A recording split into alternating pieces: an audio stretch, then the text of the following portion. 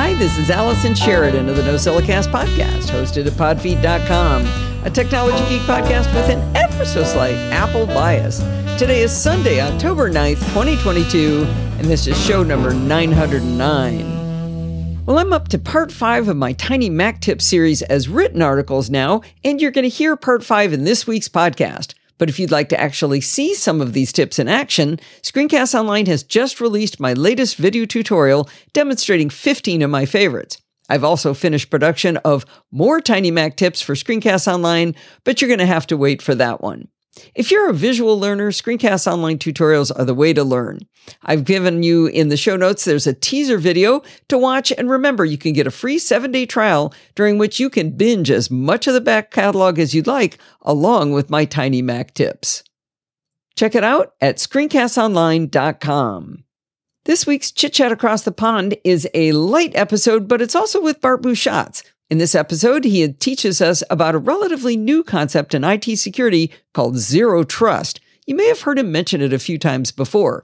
He explains how the old ways of simply securing the perimeter of your organization are no longer enough. You simply can't trust that inside your network you're safe from bad actors. The solution has 3 principles that guide organizations in developing the rules of who and which devices and which networks are allowed to have access to what data and for how long. That part sounds like the heavy lifting to me. Bart then explains how the fun part is then using the rules that have been developed to implement these rules using technology. Bart's explanation of how the technology works is a bit specific to Microsoft's products, but the concepts he explains are definitely applicable to any vendor solution.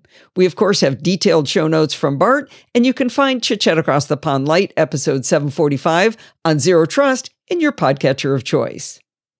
Now let's talk about some more Tiny Mac tips. This is an ongoing series I started in order to teach my dear friend Jill from the North Woods how to move from an adequate Mac user to a proficient one. If you missed the earlier installments, we also have links in the show notes to Tiny Mac Tips Part 1, 2, 3, and 4. All right, let's get started. If you've been using the Mac for any length of time, you know about the dock. You know you can drag icons out of the dock for apps you don't use and drag other applications into the dock that you use more often. You probably also know that you can drag apps side to side to rearrange them. You probably also know that you can change the dock behavior using the dock and menu bar system preference pane. You can change things like how big the dock items are, the level of magnification, and more. But did you know that you can do a lot of these same functions without even opening system preferences? If you look at your dock, it's broken up into 3 sections designated by 2 thin vertical lines. The far left section is the apps you've chosen to always have live in the dock. The next section has apps that were recently opened and which may now be closed. The final section on the far right of the dock holds trash, downloads, and any documents you've chosen to hide. You can remove downloads from the dock, but trash is a permanent fixture. You probably knew all that too. But those vertical lines separating these 3 sections have magical powers. Click and hold on either one of them and drag up and down, and you'll change the size of the dock and the app icons inside it. To access even more controls, right-click in the space near either vertical line, and you'll be rewarded with a pop-up menu. In this menu, you can toggle hiding on and off, you can toggle magnification, you can change the position of the dock on screen from left to bottom to right, and you can toggle the minimization effect between the Genie and scale effects. Finally, you can open dock preferences directly from that pop-up menu if there's something more advanced you'd like to do. I think it's pretty cool that you can do so much with the dock right from the dock. Now, the next tip is probably one of the tiniest ones of all. Have you ever been on a website where you were given a free-form text box, and while they let you type a lot into that box, the box isn't large enough to see everything that you've typed? If you're a Safari user, look in the bottom right of that little text area. You may see 2 diagonal lines in the corner. If you do, you can actually drag the bottom right corner and resize the text box so you can see as much as you need. Now, it's not a life-changing trick, but I am always happy when I see those tiny lines indicating a resizing handle for the text area. Now, here's another really quick trick. Menu bar items seem to proliferate on the Mac, at least on mine, and the order of them seems kind of mysterious. Near as I can figure, they seem to be in the order of the most recently installed applications, with the newest ones on the left. Now, have you ever wished you could rearrange them? If you hold down the Command key, you can click and drag them right and left to your heart's content. Well, not exactly completely to your heart's content, because you can't change the order of a few of the Apple menu bar items, like the clock and control center. They have a sacred order, and don't even think about trying to move those. Most of the Apple menu bar items can be removed from the menu bar using that handy-dandy dock and menu bar preference pane we were just chatting about. Now, the next tip takes a while to explain, but it's actually quite easy to use, and it's very powerful, but it's kind of clumsy to explain, but bear with me. Once you get the hang of this one, you're going to love it. One of the hidden treasures of macOS is the built-in color picker. So let's set up a problem to be solved to show how powerful it is. The color picker, by the way, works across all standard Mac apps. Developers get it for free, and most of them choose to use it. I'll use Preview for my example since we know everyone has the built-in app if they're using a Mac. Let's say you've taken a screenshot and some sensitive information is in it that you'd like to obscure before posting it publicly. In the Preview app, open the markup toolbar by clicking on the little pen inside a circle. That'll open up this whole new menu bar. In the toolbar, you can choose a shape to obscure the sensitive information. I recommend a rectangle. To the right, you can choose the fill color. If you select the fill color, you'll get a drop-down with a grid of colors from which to choose. Now, we could pick any old color to cover up that sensitive information, but it'd be really obvious that we'd done so if we, say, used a red box to cover up something that was on a blue background. Ideally, we'd covered it up with a color that matched the existing background. At the bottom of this grid of colors that comes up when you choose fill color, it also says in wee tiny letters at the bottom, Show Colors. If we select that, we get a window with 5 tabs with different options on how to choose colors. By default, it starts at the Color Wheel tab. This lets you drag a target around on the wheel to choose a color, and you can set the darkness of the color chosen and even the opacity. There are also tabs to let you use sliders to change colors, a tab with a narrow set of predefined colors like red and blue, which I actually use really often, and you'll see a tab to let you choose by spectrum, or you can even choose from a box of colored pencils, which is kind of a playful, fun way to do it. All of these are swell options, and like I said, I admit I often use the narrow color options to simply pick red, but we want a very specific color. In the example screenshot I took from Amazon's review page, my name is shown in the screenshot over a light turquoise background. I want to draw a box to cover my name that is the exact same color. On every one of the tabs of the color window, down at the bottom, you'll see the color you've chosen with a tiny eyedropper next to it. This is the color eyedropper, and it is magical. I know I use that a lot, but this one really is magical. Simply click once on the eyedropper and then move your cursor over the color you want to use. You'll see a big circle magnifying your cursor position. The information you see in this magnifier will help you make sure you get exactly what you want. In cases maybe there's multiple colored pixels right near each other and there's just one you want to get, you'll be able to see it in that magnifier. When you're over the exact color you want, click once. Now back in the color window, the color in the bottom left is the one you chose from your screenshot. In Preview, the fill color will have also changed to the color you've chosen. You can draw a rectangle now over the information you'd like to obscure, and it will disappear, leaving no trace of the previous information. Well, maybe not. There might be one more step. Preview also has an outline color, so you might get the perfect light turquoise rectangle, but if the outline color is set to red, you've got a smidge more work to do. You can change the outline color to none by selecting the white box with the red line through it, or you can choose the color picker again to set the outline color to be the same as the fill color. This is definitely one of those tricks that sounds super complicated when explained, but it is super quick in execution. Now, my example was an image editing application, but the color picker and eyedropper are available all across macOS, wherever you need to choose a color. You can even use it for text color, and you can use the eyedropper to grab color in completely different apps than where you're working. So you could even pull it, say, from a picture on your desktop if you wanted to. Practice looking for the color eyedropper wherever you pick a color, and you'll quickly become proficient at getting exactly the color you want. Having the color picker with the eyedropper built into just about every app where you need color is a really powerful feature of macOS. Do you remember the old days when if you didn't know a word you were reading, you would go pull the giant physical dictionary out of the bookcase and look up the word to find out what it meant? If not, go ask your parents or grandparents. I still have mine for nostalgia's sake. If you're on a Mac, you can do the same thing from the comfort of your own fingertip. Simply tap and hold on any word you see on your Mac, and you'll get a pop-up showing you the dictionary definition of that word. I use this all the time to increase my vocabulary. For example, if I tap and hold on the word Sundae, the dictionary tells me a dish of ice cream with added ingredients such as fruits, nuts, syrup, and whipped cream. At the bottom of the pop-up, you'll see a list of other resources available to give you more information. If you're not just looking up the definition of a word, but instead maybe you want to know more about a country or a region mentioned in the news, you can flip through the options to take a look at Siri Knowledge or Siri suggested websites. The list you'll see to choose from is contextual and based on the word or words you look up. For example, in a news article about the Russian invasion of Ukraine, I can select Volodymyr Zelensky and then press and hold, and it opens Siri Knowledge first instead of the dictionary. I'm also offered Siri suggested websites or news. If you need a different dictionary, you can select the gear next to Configure Dictionaries. This will reveal a list of the resources it's currently using. You can deselect any of the selected sources and add new sources, and change the order of precedence. For me, it defaulted to a few English dictionaries, but I can choose from a multitude of different dictionaries in other languages as well. Now, I'm trying to stay focused on macOS tips for this series, but I would be remiss if I didn't mention that Lookup exists on iOS and iPadOS as well.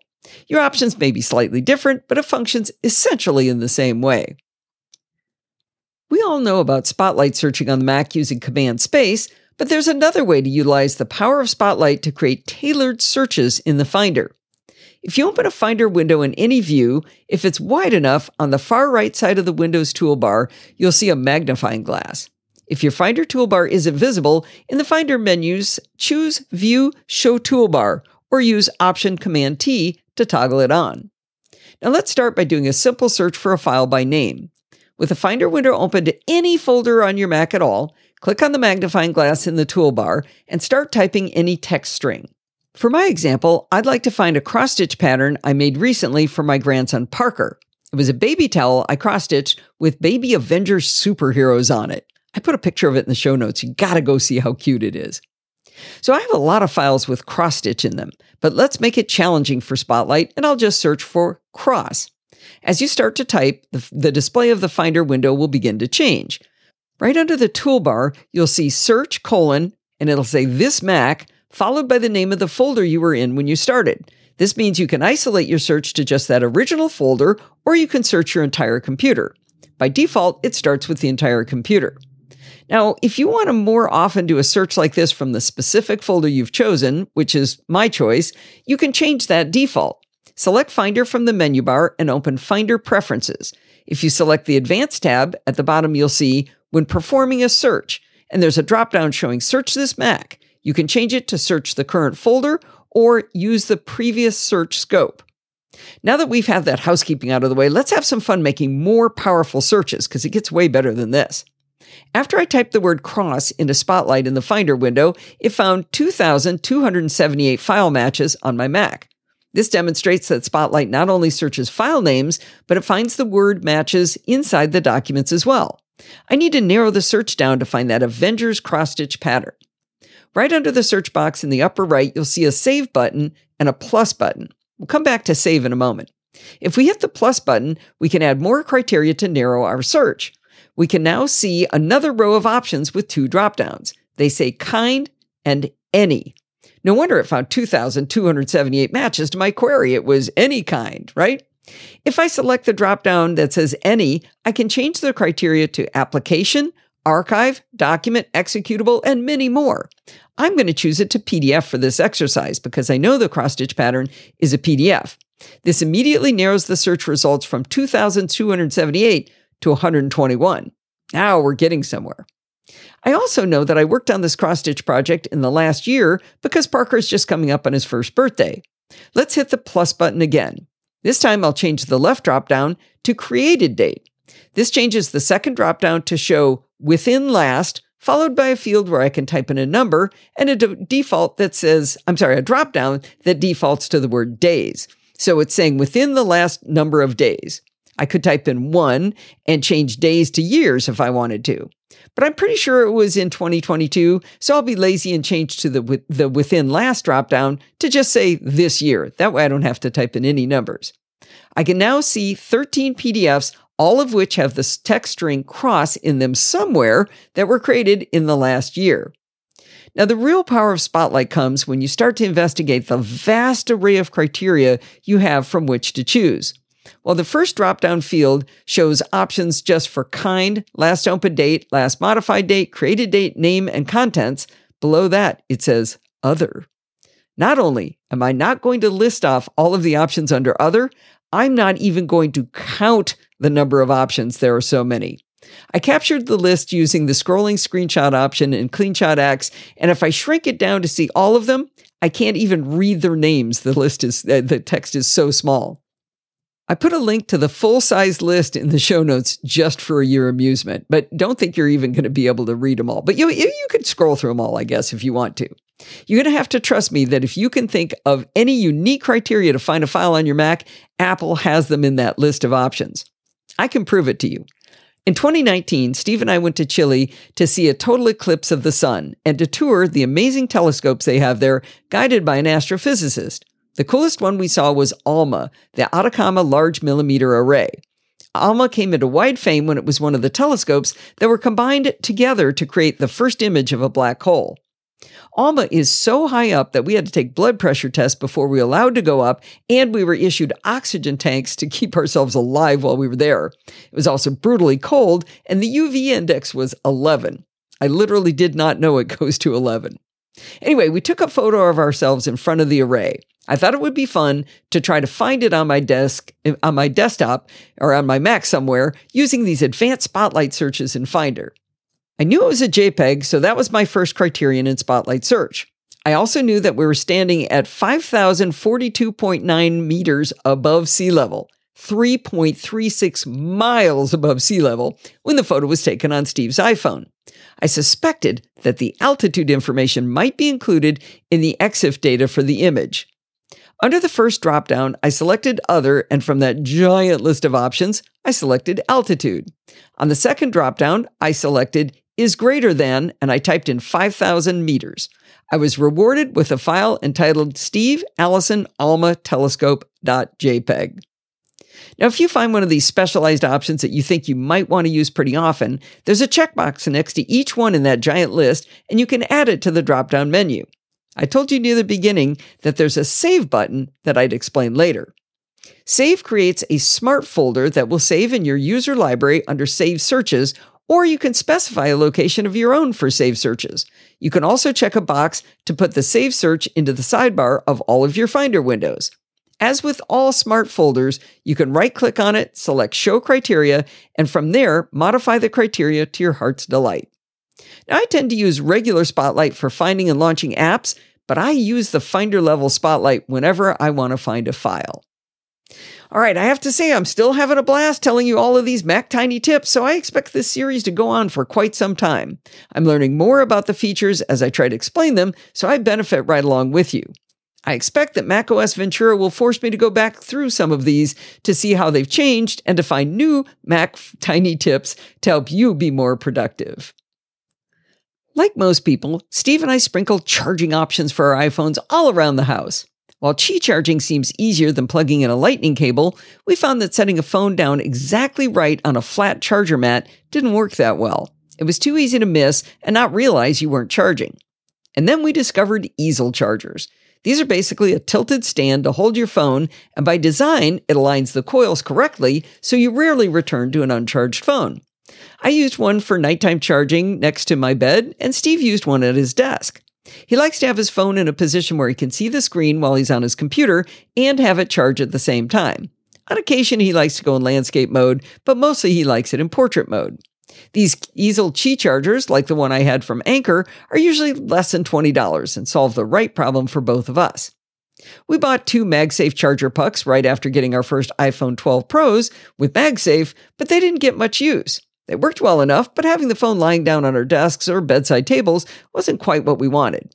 We wanted to be able to see our phones while they were charging. The easel stands were the clear winners. The iPhone 13 Pro had a darn big camera bump. But then the iPhone 14 Pro came along and said, hold my beer. A few people have been talking about how the phone doesn't lie flat on a table, but more importantly, it doesn't lie flat against an easel charger. With our phones in our new cases, the camera bump tilts the phone so far away from the easel's back that the coils in the phone and charger can no longer interact, and charging fails to occur. Without a case, the phone is a smidge closer and can charge in the easel, but we don't trust ourselves without cases. Qi charging on its best day isn't the most efficient way to charge. Any air gap at all and you've got a lot of energy loss. Even back when phones were flat without camera bumps, any case would reduce the efficiency of that type of charging. When we discovered our iPhone 14 Pro? Whatever, our phones wouldn't charge on our easel stands, we decommissioned them and dusted off our MagSafe chargers. My desk, I don't really mind setting the phone down flat, but Steve really didn't like that solution. He couldn't see his phone while it was charging at his desk. On his bedside table, Steve has had the Belkin MagSafe 3-in-1 wireless charger in black. He's had it for quite a while now. It's beautiful and elegant. I think I bought it for him for Christmas. It holds your phone and watch suspended a good 3 inches in the air. It has a very heavy base so it doesn't move around when you pull off your phone, and it comes with the MagSafe and Apple Watch charging pucks built in. It also has a spot to charge your AirPods case, but neither one of us uses AirPods. The Belkin 3-in-1 is very expensive at $150, but it's an elegant solution to the problem. And remember, it comes with $70 worth of Apple charging pucks. That still costs a grip. I replaced my easel stand and an Apple Watch charging stand on my bedside table with the same 3-in-1 charging stand from Belkin, but in this case, I bought mine in white. My bedside table is now far less cluttered, and there's only one wire to hide. The Belkin 3-in-1 wasn't the right solution for Steve's desk, though, because it holds the phone up so high in the air that it would block his displays. He also didn't need to charge his watch at his desk very often, so that would have been a waste of money and space. Belkin also sells a $99 MagSafe 2-in-1 stand that charges an iPhone, again suspended in air, with a spot to charge AirPods at the base. The Boost Charge Pro 2-in-1 MagSafe stand is smaller, so it wouldn't block his displays as much as the 3-in-1, but it was still much taller than the old easel stand. He wanted a MagSafe charger that would put his phone as low to the desk as possible. Both of us spent a long time searching for a solution for Steve's desk. This week, Steve and I met up with good friend and Ocilla castaway Norbert Frasa for lunch, and as one does, I chose a restaurant as close as possible to an Apple store. We didn't need anything, but we went wandering in there anyway. While we were perusing things we didn't need at the Apple store, we explained to Norbert the problem Steve was trying to solve. Norbert noticed that they carried a stand from 12 South, and that's one of the favored vendors of many Apple fans. The stand is called the 12 South Forte for MagSafe charger, and it runs $40. That's a lot less than the Belkin solutions. But pay attention to the wording. It does not say with MagSafe charger, it says for MagSafe charger. In other words, you have to supply your own. The MagSafe charger by itself is another $39, so if you don't already own one, you're looking at $80 for this combo, which is not much less than the $100 Belkin MagSafe charger stand. Luckily, as I mentioned earlier, Steve has a MagSafe charger and it was collecting dust. Steve looked at the Forte and decided to buy it. Spoiler, it's perfect for him. The 12 South Forte is a very simple white design. It has a small square base, maybe half the size of an iPhone Pro, with a cylindrical post coming up at an angle towards you. There's a circular piece at the top into which you squish your MagSafe charger puck. The charger puck's cable comes out of the bottom edge of the circular part and then feeds into a channel in the white post at the back to mostly hide the cable. I think the design could be improved to more effectively hide the cable. When your phone isn't on the charger, you can see the cable sticking out a bit from the bottom of the circle. Compared to the clean design of Belkin's MagSafe charger stands, it's a little funky, but it's not that bad. It looks pretty good. One of the key features of the Forte, different from most of the ones that we've looked at, is that the circular puck area is articulated, so you can tilt the angle of the phone to your liking. You can even rotate it to the point that the screen is straight up, though I don't know why you'd want to. Since it's MagSafe, you can put your phone in portrait or landscape position, or even at a diagonal if you're some kind of anarchist. Now, the most important feature to Steve is that the phone sits very close to the desk, thereby not blocking his screens any more than necessary. He's delighted he was able to find a good solution with the characteristics he needed and only spend an extra $40. Now, in my searches on Belkin's site, I think I missed another option before we bought Steve's Forte. But after he bought it, I found that Belkin sells what they call the Boost Charge Magnetic Wireless Charger Stand. It holds the phone pretty low and supports both landscape and portrait positions, but it's not articulated like the Forte. Now, it's not MagSafe, but it is magnetic. And they say, quote, the perfect alignment of MagSafe delivers efficient and secure charging with easy one-handed placement. The Boost Charge products charge at 7.5 watts, while MagSafe charges at 15 watts. So it means it would charge your phone much more quickly if you had a MagSafe solution over the Boost Charge system. The Boost Charge magnetic wireless charger stand is only $25, but that's without the USB-C cable and power supply. If you have your own, that's a great price, and they only charge you $10 more to buy it from them if you don't. So this charging stand comes in black or white, and I think $25 for something that, or even $35 for something that gives you most of what you get from a MagSafe charger is pretty good. Now, we have one more interesting charging problem to be solved for Steve, and I wrote up the show notes before he's come up with yet a different solution, but let me tell you what I wrote up first. His Tesla Model Y came with a pair of built-in cheap charging pads. They're located under the giant screen, and they're tilted so you can see the phone, but they're low enough that they're not very tempting to look at them while you're driving. Since there's a big display with all of the actionable information, such as navigation and control of podcasts, you really shouldn't be messing with your iPhone anyway, and you don't need to. This Qi charging solution has worked great since he got his car last year. But the giant camera bump causes the same problem in Steve's car with his phone as it does with the easel stands. The phone is tilted so far away from the surface that his phone no longer will charge on the Qi charging pad. Now, my Tesla Model 3 is a couple of years older than his Model Y, and it didn't come with the Qi charging pads. Steve bought me a third-party solution from a company called Nomad, which looks identical to what came with his car. The design of the Nomad must be slightly different because my iPhone 14 Pro, even with a giant camera bump, can still charge in my car. Now, I haven't done any scientific tests, but it appears to be very slow, as that gap is still ginormous, so there must be a lot of loss. I was looking for a link to the Nomad Qi charging solutions we bought for my car to put in the show notes, but they don't make it any longer, probably because the cars come with them now. But guess what I did find? Yet another MagSafe stand. This one is simply called the Nomad MagSafe Mount Stand. It's simply an angled piece of zinc alloy with a slot to pop in a MagSafe puck. They say they used zinc alloy so it's heavy enough to stay on the desk when pulling your phone off of the MagSafe charger. The Nomad MagSafe Mount Stand will run you $60 and comes in carbide black or silver.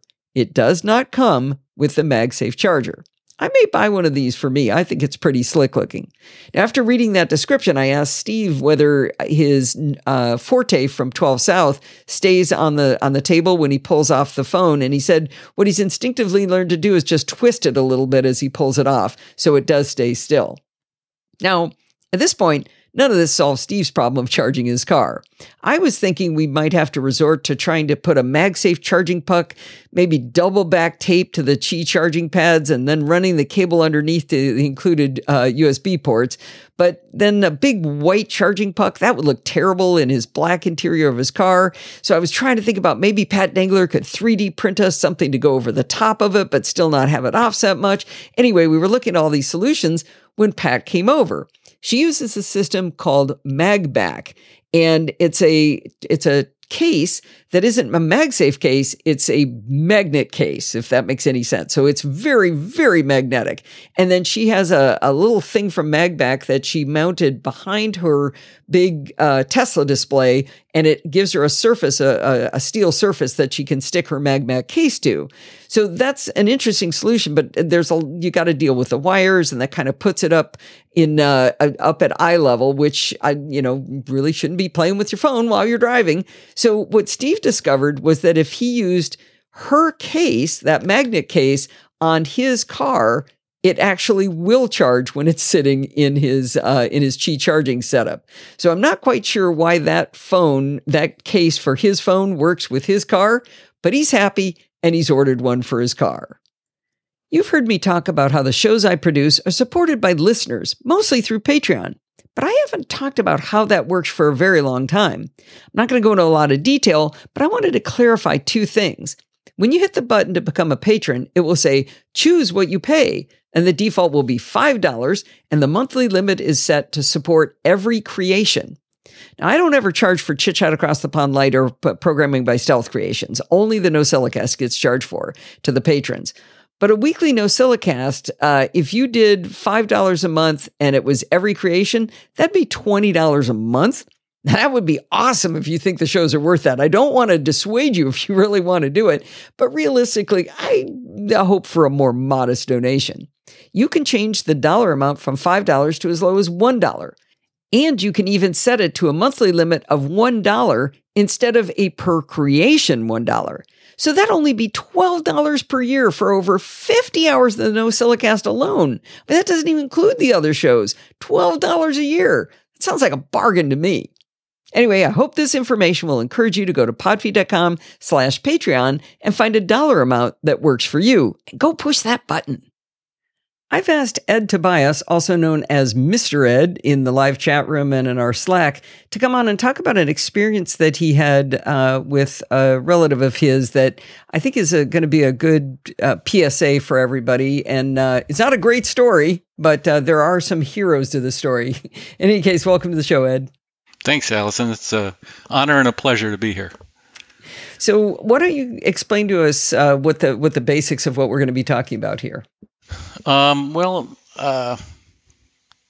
particular relative, call her Betty, she's recently suffered some cognitive decline, and she was a victim of a phishing scam. So Right. it's kind of the discussion is, how the phishing scams, normally people can see through them and avoid them, but as you get older and if you lose some of your cognitive abilities, you become more susceptible. Yeah, I hate to just point at age, though. I think that if you could be younger and naive. Oh, that's true too. And have the same kind of problem. So this isn't just about that. But the reason I wanted to have you on the show to talk about this is I think you're going to be able to very vividly take this from an abstract concept that we talk about all the time on Security Bits with Bart to something concrete that actually happened in real life to someone you love, and what went wrong and what actually went right in the story. Yeah, it's interesting because you as you and I know, we're kind of the tech helpers for the family usually, and with the older people, you teach them to try and avoid these kind of things, and sometimes they do, and sometimes they don't. Yeah. So what's the sequence of events? How did the problem start? So it originally started, she received an email. It looked like it was coming from PayPal. She does have a PayPal account. It was an email from PayPal saying that she paid a annual subscription update to a internet security firm application or firm or something. It was for the amount of about $740. And it said in very highlighted lettering, if you have an issue or concern about this charge, please call this number. Yeah, so I'm looking at right now. It's got a PayPal logo on it, and it says your authorization for the payment of $740 to blah is successful. We don't want to call them out because they didn't do it, right? Right. But so it says your authorization for the payment is successful, and obviously she was at this point she was alarmed. I'm sure that this is not something I thought I was going to pay for, and $740. You'll notice that one. That's gonna leave a mark, right? Right, and obviously she didn't recognize it, and so I tried to get her to call me whenever she gets something like this, but she didn't this time. She actually called that number because she thought it was legit. Yeah, it says if you did not authorize the charge, you have 72 hours from the date of the transaction to open a dispute with the PayPal Resolution Center. Gives you a USA and Canada number. I mean, it certainly does look legit. It says or contact at paypal.com. It does look pretty legit. Yeah, and it's interesting because these phishing scams, they always kind of put a sense of urgency on it, and that's how they get you to fall for it, is you have to react right away to do something. Right. So anyway, she did call that number, and the representative there, we'll call him Daryl. Apologies to all Daryls everywhere who are wonderful, and all Bettys. And all Bettys, yeah. These names are made up. But so he said that they would investigate the charge, but they needed to reconcile to clear the account, or she would be, it might affect her. And so she didn't have any credit cards tied to the PayPal account or any way of funding it. So they're trying to get her to pay the $740? Yes. They're saying that, they'll investigate it and they'll try and clear it up, but you got to pay it first. You got to pay it first. And so she said she had no way of, giving them money right away. And so they recommended, well, you could always go down to, we'll do you a favor. We'll let you pay for it using Target gift cards. Now, everybody listening to this show, their little hairs on the back of their neck just went up, right? Exactly. So she got in her car and she drove all the way down to Target and went in, got in line and picked up some gift cards and was going to buy $740 worth of Target gift cards. Wow. It turned out, fortunately for her, that the cashier kind of thought that was a little suspect, and she called the store manager over.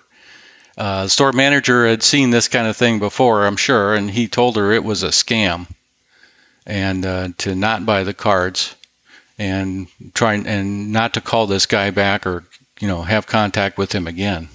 So this is interesting. I would love to know whether Target has training in place to look for this now, or whether it's just this particular checker and manager knew. Like the checker thought it was funny. So the checker, I suspect there's some good training at Target on this because the checker knew and the manager knew. Right. I imagine any place where you can buy gift cards has probably got some kind of policy in place to keep an eye out for this kind of thing. Yeah. Yeah, that's really interesting. Okay, so she promised, I won't ever talk to Daryl again. Right. Then what happened? Well, obviously, Daryl called back because he wants to keep this fish on the hook. And she told him that, she couldn't get the gift cards because they said it was a scam. And he actually tried to be convinced her that, no, this really isn't a scam. I'm the guy from PayPal, and this is really something you need to do. And he, convinced her that her credit would be affected if the account wasn't paid. Oh, so, wow. Making sure that kind of make her feel like she's got to do something. What's interesting is according to the initial PayPal letter, it says that it's cleared and it's going through if you don't do anything. Yes. And now he's telling her she has to do something to make it go through. So there's another red flag, right? Yep. Yeah, there's all kinds of red flags if you know what to look for. And like I said, normally she would know what to look for, but she's recently having some cognitive issues. So that's kind of interfered with her ability to detect this kind of thing. Right. So that was bad enough. But then because he was saying it still needs to be paid or her credit would be affected, he convinced her, she said she couldn't get the cards to pay it. So he convinced her, he says, well, you can pay me with Zelle. A Zelle app, that's a payment app. And she said, I don't have a Zelle app. If people don't know what this is, it's actually something your bank can enable. So if I go into my bank, one of the things, or my bank app, one of the things I can do is get to Zelle, and it allows point-to-point transfer of money for no fee. Right. And it's one of many different kinds of apps like that. She said she didn't have a Zelle app, and he said, well, it's no problem to set up. And she goes, well, I'm not really good on the computer. He says, well, don't worry. I can help you set it up. Just give me remote control of your computer, and I'll help you walk through it. No. Yes. And she actually did that. He, I don't know how he did it, but he went through some either messages or something like that, and she gave him total access to her computer. Oh, geez. So was he able to get into her bank account? Yes, he just logs right in because, she's got the password saved on her browser. He just opens her browser, goes to her bank, and she actually helped him walk through it. So it was kind of one of those things. She helped him right through. So Yeah. does she use a Mac? So she had iCloud or she had keychain access or something? Yes, she has a Mac, and she had, I think he went through Messages, Okay. and Right. got access that way because you can do that. Mm-hmm. And then when he got on the account, he was just, he had full access to her bank as if he was logged in as her. Right. So he set up the Zelle, and he made payments to himself using Zelle of like 3 payments of $500 each. Oh, wow. And then he also at this noticed. point, is she noticing that's a lot more than $740? No, she's just kind of like cruising along. I guess she wasn't really paying much attention while he was doing all this because she trusted him and thought, well, he's just doing his thing in there. And so he also noticed that she didn't have a lot of money in her checking account, which the Zelle was attached to. And so he went ahead and transferred several $1,000s from her savings into her checking so he could keep doing this. Oh my gosh. Oh, So no. it was pretty bad that way. So was that the worst of it? That was the worst of it, yes. And fortunately, the bank actually froze all of that and didn't allow that to pursue. So really? he never did get any money through Zelle. Even the $500 each? Yes, that was all stopped. Wow. So it's a good thing. I don't know if every bank is that alert. Let's call out the bank and give them cred. What bank was it? It was F&M Bank, and I don't know if they're local to Southern California or not, but F&M, I haven't heard of them. Farmers and Merchants Bank, yeah. Okay, well, good on them. Yeah. Wow, that's surprising. I would have thought they'd gotten the Zelle money, but usually it takes a couple of days. Yeah, it was left as pending. Okay. Yeah, and then I guess I didn't even find out about any of this until the next day. She just happened to mention it? Yeah, I said, "How you doing?" And she says, "Oh, I've been so busy. I had to run to Target and get gift cards, and then but it was a scam." And she did, and went on, and then when she told me she gave the guy remote access to her computer, I just about fainted. Oh man! Oh, do we know what else he did while he was in there? No, because like I said, she really wasn't paying attention while he was in there, so he could have done a lot of things. Yeah. I don't. She said he didn't get access to her 1Password account. Okay, so we're pretty sure of that. Yeah, I'm pretty sure of that. But anyway, it was scary. So So we actually couldn't get into her bank login when I came down to help her with her computer because they had locked everything out. God bless him. Wow. Yeah. Oh my gosh. Okay. So did you take any steps for the future to try to help stop this, or where did you go with it? Yes, I did. I mean, the first thing obviously was I changed a bunch of her passwords. Certainly her 1Password password. Just in case. Just in case. I changed her Mac login password, changed her email account passwords. That was critical. Yeah. Because if you get the email account password, you can go to any website and say, "Oh, I forgot my password," and then get it sent to you. Yeah, let's pause and emphasize that and just say that over and over again. That's something that's a subtlety that a lot of people I don't think get is right away you want to put a great password on your bank. But if the recovery password can be gotten through your email, then it doesn't matter that you have a great password on your bank. You have to have a great password on your email. You have to. That's that is the key to the crown jewels cabinets. Exactly. A lot of people don't realize that. Yeah.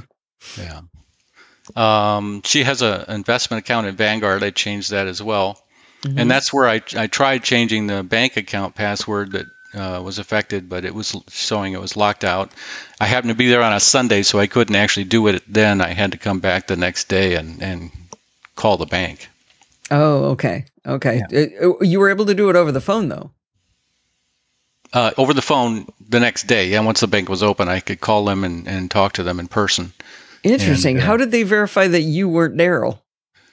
They had her phone number for two-factor authentication, and we had to do the verification. Oh, okay. Okay, so they authenticated you, at least coming from her phone. Okay. Yes. And obviously, I had to have her there talking too, because they they wouldn't just talk to me; they had to get her permission for me to talk in her place. Okay, good. Yeah, so they're on their game. They are. Other than that, too, on the Mac itself, I took it a step further and I changed her Mac user login to a non-administrator login. Oh, can you retroactively do that? Oh, yeah. Yeah, you can do that. Okay. You just uncheck the box. You have to have an administrator account set up, and then you log in as that, and then change the user user account. So also, do you have your own administrator account that you know and don't let her into? Yes. Okay. On her computer, I do, yes. Right. And then I changed the sharing preferences to turn off any remote sharing and remote management so that nobody else could come in and manage her computer. Oh, so they can't even ask? Right. Even if they asked, she wouldn't be able to do it at that point. How do you... I haven't seen that. Is that in... It's in sharing under this... in system preferences, like users and groups and sharing? No. Back to sharing. Back to sharing. Yeah. Okay. So, remote management. Yeah. And remote login. Right. Okay. So that makes it harder on me because I live about 10 miles away from her, and I'm usually use that to be able to, I use messages to get in there and control her computer for her to help her with computer problems. So now I'm going to have to drive 10 miles and go help her instead. What about screen sharing? Did you leave that one on? No, I took all sharing off. Okay. Yeah. Huh. So, if she wants help, I will gladly drive out there to help her in person. Versus losing thousands of dollars. Exactly. One other thing I did a while ago, and I recommend this to other people too. I don't know if all financial institutions are like this. Most of her, retirement savings is in a account in Vanguard, and that particular company has a thing called a trusted advisor, where you can sign up to be a trusted advisor. And what they do is if any out of the ordinary transactions occur on the account, they will call the trusted advisor first to make sure it's okay. Oh, interesting. So if it's normal, monthly withdrawals after 65 kind of things, it would go ahead. But if it's all of a sudden some weird amount or something. Yeah, like you're transferring $200,000 to somebody else's account or something like that, they would call me and say, "Is this okay?" Now, I can't make any transactions as the trusted advisor on her account, but at least I'm the stopgap for something like that. Yeah, you would know before she thought to mention it idly in passing. Right. So, and I could stop it from happening. So, I'm sure that Fidelity and all the other institutions have something similar. I would think so. Yeah. Yeah, that's interesting. And if you're in that position like Betty is, she's also got to trust you. Yes. Yes. Right? And agree to maybe a feeling of lack of control, which is one of the worst things. Right. As we get older, we want to still be in control, and that I keep telling Steve we got to look at problems like this and try to make a concerted, like, promise yourself right now that the first time one of your kids says you really shouldn't be driving anymore, to think they maybe know better than I do, but that lack of control. But it's because if you wait till you get to that point, you're going to be convinced. I mean, you're basically like a drunk who thinks they can. You've had too many drinks and you think you can still drive. Yeah, and her husband actually is 92, and he's still driving, and he really shouldn't be. But it's hard to take that kind of thing away from somebody. Yeah. The other thing too is when people start to go into dementia or any kind of cognitive decline, it starts out as just forgetting things and losing ability to reason and that kind of thing.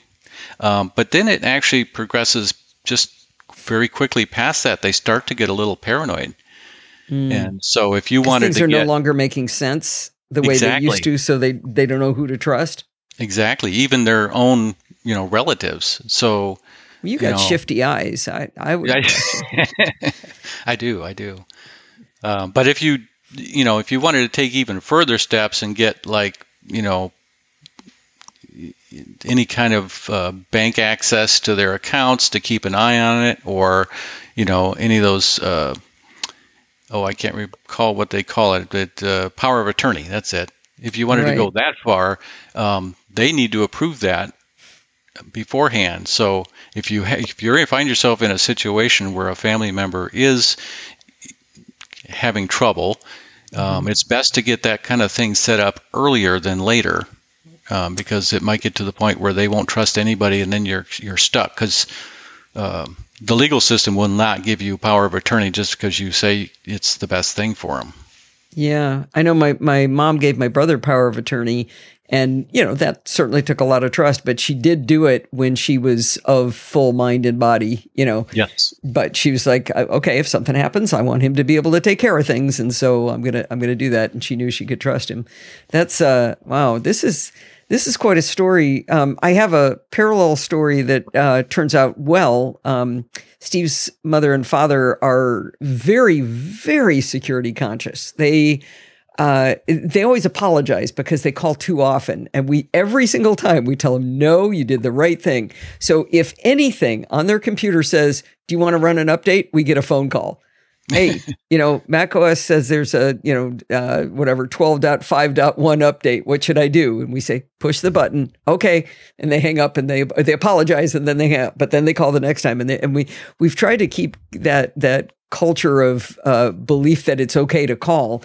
And this time was really, really interesting. She sent a message saying, hey, I think I've been hacked on my iPad. And, my first inclination is, well, probably not, but let's take a look at what it is. And so I had her take a picture of the screen on her iPad, and she said, it's red. I was like, well, that's interesting. It was a bright red background. It was on a tab in a web browser, and it said, deceptive website warning. This website may try to trick you into doing something dangerous, like installing software, disclosing personal or financial information like passwords, phone numbers, or credit cards. And I mean, that would certainly give you pause, put a little hitch in your giddy up right there. And it looked a lot like the screen you get if you go to a non-private website, like it's HTTP, not a secure website. So It said, I took a screenshot of one of those. This website may be impersonating blah, blah, blah to steal your personal or financial information. You should go back to the previous page. It says go back. Hers said the same thing and had show details. It didn't look the same, but it was the same words. And one of the options was to go back. So I said, okay, push go back. And she did. But when she went back, it was a very non-Apple website. I mean, this was definitely something that most no-silicastaways would be, anybody would listen to Security Bits for any moment at all. You could look at it. It's at Apple Security Center. It's got an Apple logo. But first of all, there were windows on screen. We know the iPad doesn't have a windowing system, right? There is no such thing. So there's separate windows. They had X's in the upper right-hand corner, like a PC would. And it said, access to this PC has been blocked for security reasons. And I told her, I said, first of all, Apple would never call it a PC. So that's not real. And then, and it had a thing about a DLL on it. Again, we know it's not that. The X in the upper right-hand corner, the windowing. But it said, contact Apple support at 844. And I'm not going to read the rest of the phone number. I don't want anybody to call. Actually, maybe we should all call it and waste their time. But it had deny or allow were the two buttons, but that big phone number out in there. And I told her, I said, now this is 100% a security scam. All you have to do is close the tab. But I liked it in parallel to what happened to Betty, as we're calling her, because it is possible to stop in your tracks and call somebody that you trust. But this is a case of somebody who is about the same age as Betty, but has not gone through any cognitive decline at this point. And so she was able to remember the things that she's been taught, where Betty didn't have the advantage of being able to remember those warnings that you've been teaching her. Yes. Yeah. No, it's very fortunate that it came out that way, because obviously easy to go the other way, and that can really turn bad. Some elderly people or some even young people that have had this problem have lost a lot of money. Yeah.